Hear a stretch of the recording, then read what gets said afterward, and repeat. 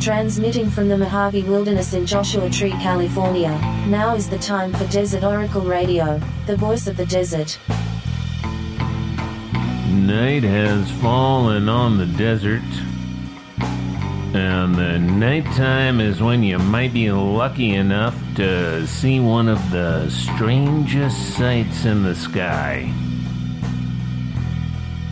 Maybe you've already seen one, maybe you've seen a couple.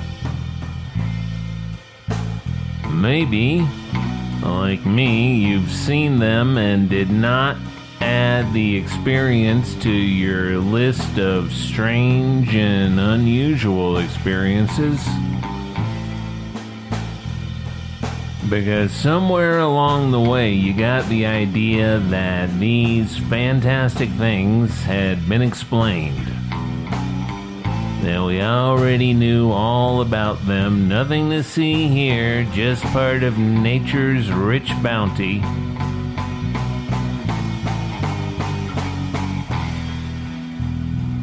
Do you keep a list of your strange and unusual experiences?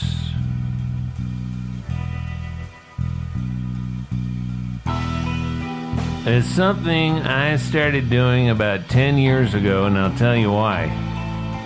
Because the kind of stuff you see that doesn't fit in, you tend to forget it. Now, how could we forget the most baffling moments of our lives, the most extraordinary events? Not just weird things in the sky, but the shocking moments of deja vu, the psychic communications. Like when you're dropping some stuff off at the thrift store, and you notice a photograph at the bottom of the box, and it's an old friend you haven't thought about or heard from in 25 years. And as you pluck the snapshot from the old box of now vintage clothes, your phone rings. It's the person in the picture. How do they even have your cell phone number? Well, I was just thinking about you, the long-lost friend will say. And just then, our old mutual friend texted me out of the blue, and she had your number. What a coincidence.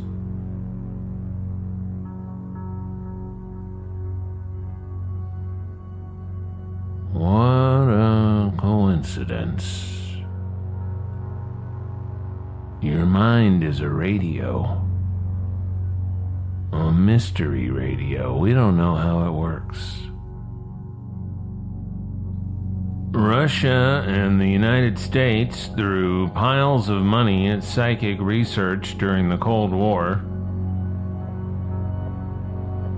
They knew it was real, they just could not figure out how to turn it into a weapon. Thank God. Bob Dylan just put out a new record of new songs, and he told the newspaper of record that the songs were written in a trance. Matter of fact, the way you might tell somebody it's Friday. Patti Smith says she's in a trance whenever she performs. And studies using MRIs have shown that accomplished jazz musicians go into a trance when playing at their best. Parts of the brain go quiet as inspiration and muscle memory flow. John Coltrane seemed to let his soul transmit right through the saxophone to the people in the room or across the radio waves, or over space and time in the grooves of his classic records. Now, John Coltrane was obsessed with space and time, it turns out. As you know, if you ever sat down with Interstellar Space, his 1967 album, the year he himself returned to space, left his earthly body behind. Get on the rug with your head between the speakers and give that a good listen some late night, maybe later tonight. What Marcel Proust figured out 100 years ago is that memories are a time machine. That a rich memory connects you directly to the past. Sight, smell, taste, touch. What will set it off? For me, sometimes it's a certain kind of dappled sunlight, especially through green leaves, that brings back specific lazy summer afternoons on a slow train to Bratislava, a bottle of Moravian wine open on the fold-down table in the compartment, music playing through little Walkman speakers, or falling asleep for a nap as a little child in East Texas. The vibration of the leaves in the breeze, the layers of scattered sunlight, a kaleidoscope and shades of yellow and green. And you might think, well, good luck with that in the desert, but we got trees in the desert too. The desert willows, which look tired and dead until June, when suddenly they're covered in long green leaves and beautiful fragrant blossoms, each one like a little corsage, white and pink with splashes of yellow, and the bees buzzing happily around and the hummingbirds darting around for another drink. And we got cottonwoods with their curtains of green leaves too, all over the Southwest, wherever there's a little water. Los Alamos, Fremont's cottonwood. Los Alamos is where something strange began to occur in 1947 and 1948. At least that's when it came to the attention of those scientists who study atmospheric phenomenon. Meteors in particular. Because a new kind of sight in the sky began appearing around Los Alamos National Laboratory, and around White Sands, and around the Trinity site. For all the hours consumed by the study of strange aerial phenomena over the desert Southwest, this is one I missed. Probably because, like a dummy, I'd seen some astronomer on PBS or Twitter dismiss the phenomenon. One of those astronomer personalities, you know what I mean? The one with Twitter handles like Astro Karen or whatever, the sort of Bob the Science Guy types. Like, why listen to those people?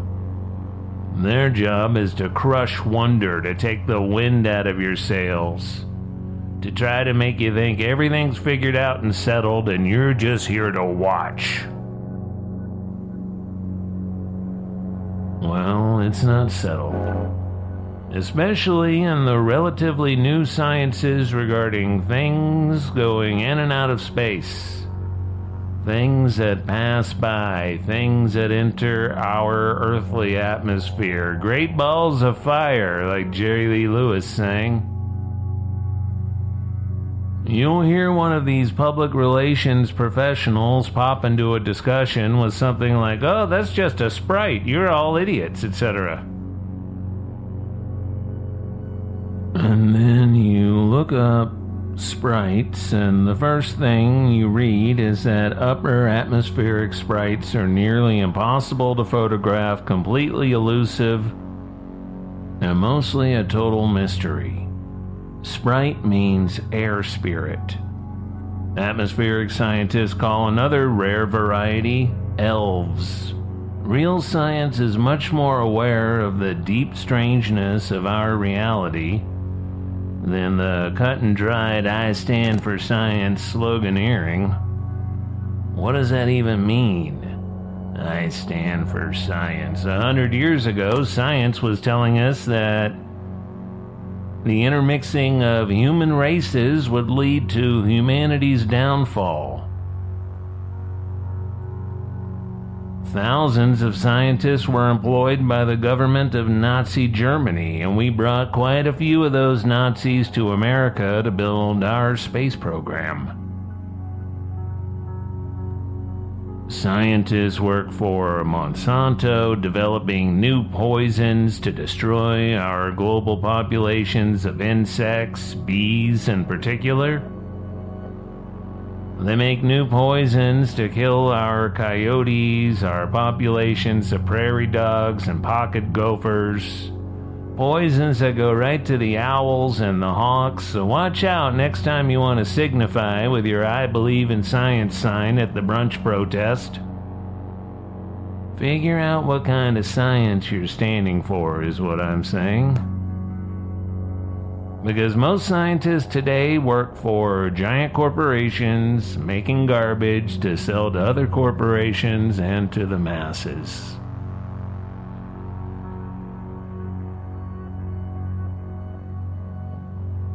I'm guilty of standing for science too. I think of biologists and I think of my friends and my heroes who study wildlife, who collect the information necessary to protect the species. And I rarely stop to think about the many, many more scientists who work in labs testing lipstick and eyeliner and sex toys on rabbits in cages under fluorescent lights. The only thing most scientists have in common today is a lot of student loan debt. Like any character in this role-playing game we're all stuck within, they range from chaotic evil to lawful good. And remember that many of our laws are written with evil intent too, and that's why lawful does not mean good. Anyway, a red Sprite is conclusively blamed for one aircraft incident, the aircraft in this case being a weather balloon carrying a lot of scientific instruments. This was in 1989, the same year that a Sprite was photographed for the first time.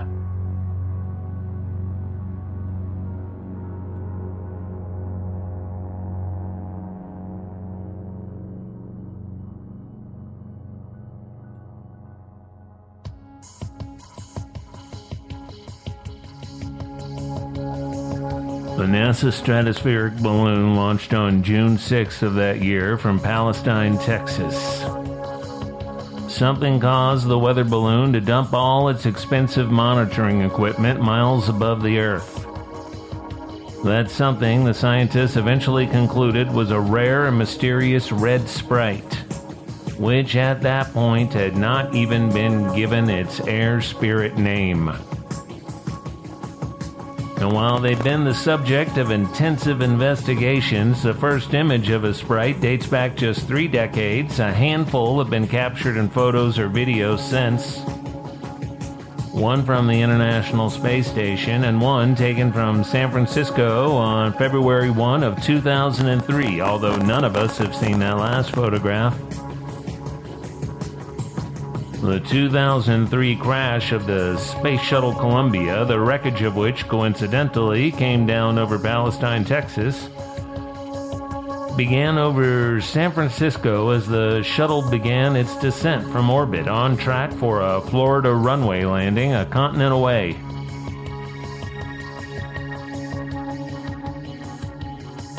An amateur photographer in San Francisco caught several images of the shuttle as it raced by. Here's how the San Francisco Chronicle reporter described what she saw in the most incredible photo. Quote, "A glowing purple rope of light that corkscrews down toward the plasma trail and cut sharply toward the shuttle from behind." Well, a former astronaut was dispatched to the amateur photographer's home. where the newspaper reporter was there to hear this astronaut's response to seeing the image. Wow. Along with the camera, the image was immediately flown by NASA T-38 jet to Houston for investigation. The photo has never been released to the public, never published. Which would make two NASA craft apparent victims of the mysterious red sprite. The unmanned NASA stratospheric balloon launched from Palestine, Texas in 1989. And the NASA Shuttle Columbia with its crew of 7, which disintegrated over Palestine, Texas in 2003. Among the astronauts lost was Israeli pilot and scientist Ilan Ramon, whose onboard work included the last fully funded space research on upper atmospheric sprites. While most of the space shuttle disintegrated, thousands of tiny pieces of burnt remnants of Columbia were collected in the area around Palestine, Texas. It took years to try to figure out what was what, and those scant bits were put in place on the floor of a NASA warehouse. Like a jigsaw puzzle with 62% of the pieces missing. A ghost ship.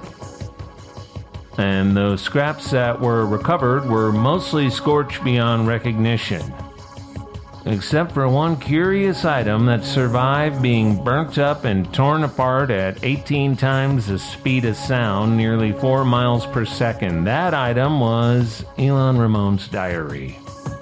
Ink and pencil handwriting in Hebrew within a paper booklet. It survived the crash nearly intact. 37 pages discovered on the Texas ground. 2 pages from the diary were exhibited last year at the Israel Museum in West Jerusalem. One of the curators described it like this. The diary survived extreme heat in the explosion, extreme atmospheric cold, and then was attacked by microorganisms and insects. It's almost a miracle that it survived. It's incredible. He added that there is no rational explanation for how it was recovered when most of the shuttle was not. The pages were displayed alongside fragments of the Dead Sea Scrolls, discovered in 1947.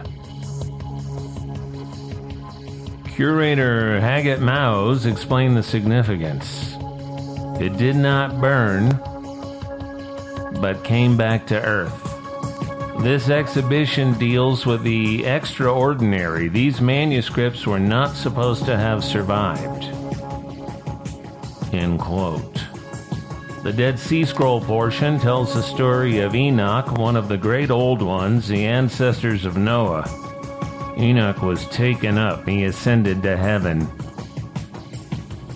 Anyway, if you want to know the science that goes with red sprites, you're going to find a lot of question marks, blanks, assumptions, mysteries. Now, back in New Mexico at Los Alamos National Laboratory in 1999, researchers published an account of a meteor that apparently triggered a sprite. This was published in the Journal of Geophysical Research. Says the introduction, it was a singular observation that had us all scratching our heads. There's a lot we don't know about meteors, too. And sprites, and whatever mix of oddities shot down the NASA weather balloon, leaving its scorched payload on the lawn of a Dallas homeowner. And one thing we don't know at all is whether the mysterious green fireballs of the Southwest are an incredibly strange kind of otherwise natural meteor, as Pamela the Science Pal will try to tell you, or something that is not natural at all, as astronomer Lincoln La Paz, director of the Institute of Meteoritics in New Mexico, eventually came to believe about the multitudes of eccentric green fireballs witnessed over Los Alamos in the late 1940s. and early 1950s, and persisting to this day.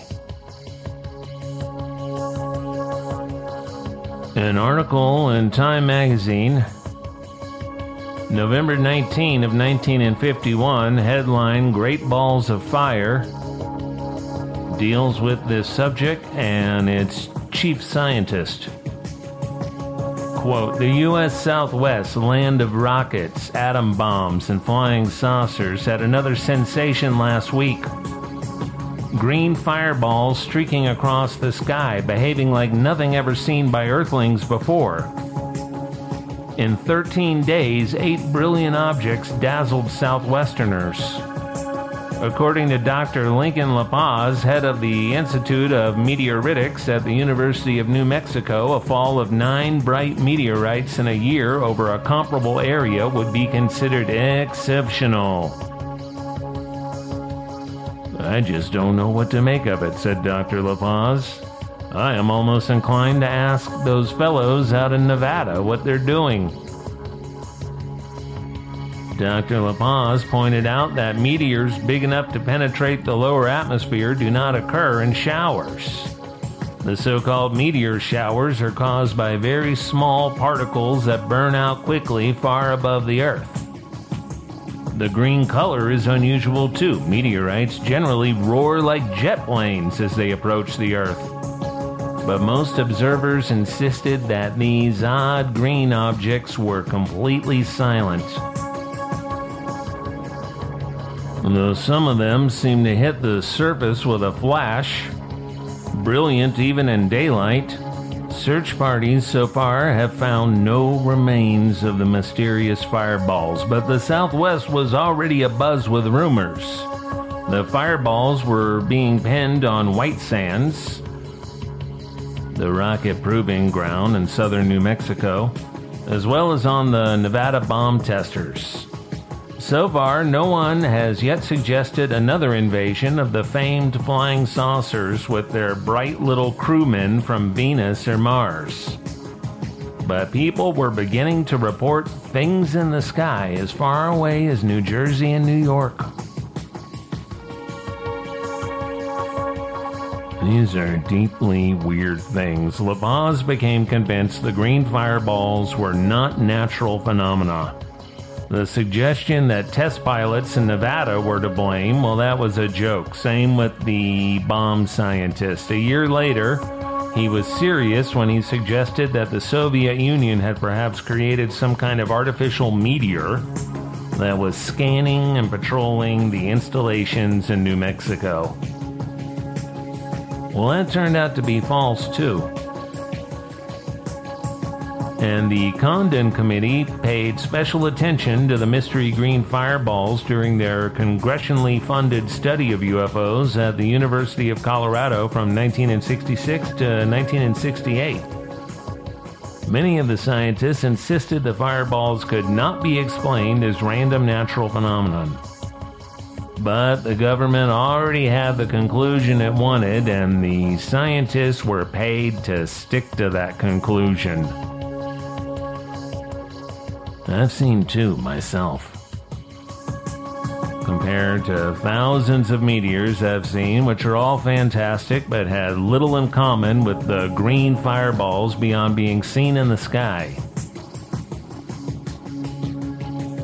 Both of my sightings were in Palm Springs. Once right there at Tahquitz Canyon and Indian Canyon on the way to Christmas Eve dinner at Johnny Costa's. And good for you if you remember that Tahquitz, the great monster, often appears in his namesake canyon as a green fireball.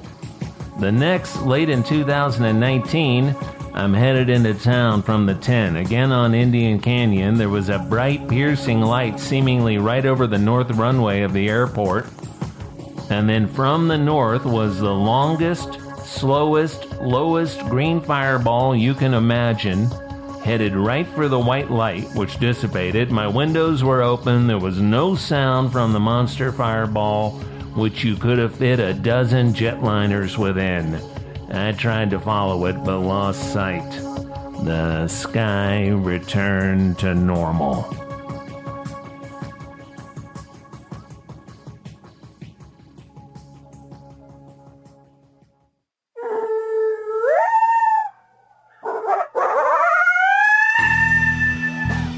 Well, this was all brought to mind by viral video of a huge green fireball, much like the one I witnessed in Palm Springs last year, going slow and low over a work yard in the Australian outback, an industrial mining operation. You hear the baffled employees saying, "No, really, what is that?" to a chorus of Aussies saying, aliens? Well, for once, the news article did not claim scientists had explained away the green fireballs. In fact, the expert in this article added a bizarre new fact.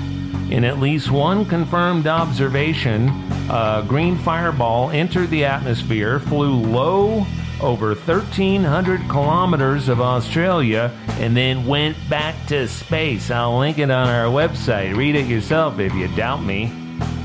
From Amboy to Zzyzx and across a great Mojave wilderness, this is Desert Oracle Radio. I'm your host, Ken Lane. We got some hot tracks from our own Red, Blue, Black, Silver on this program. Our theme song is by Pierre Langer. We broadcast from Joshua Tree Friday nights locally from KCDZ 107.7 FM.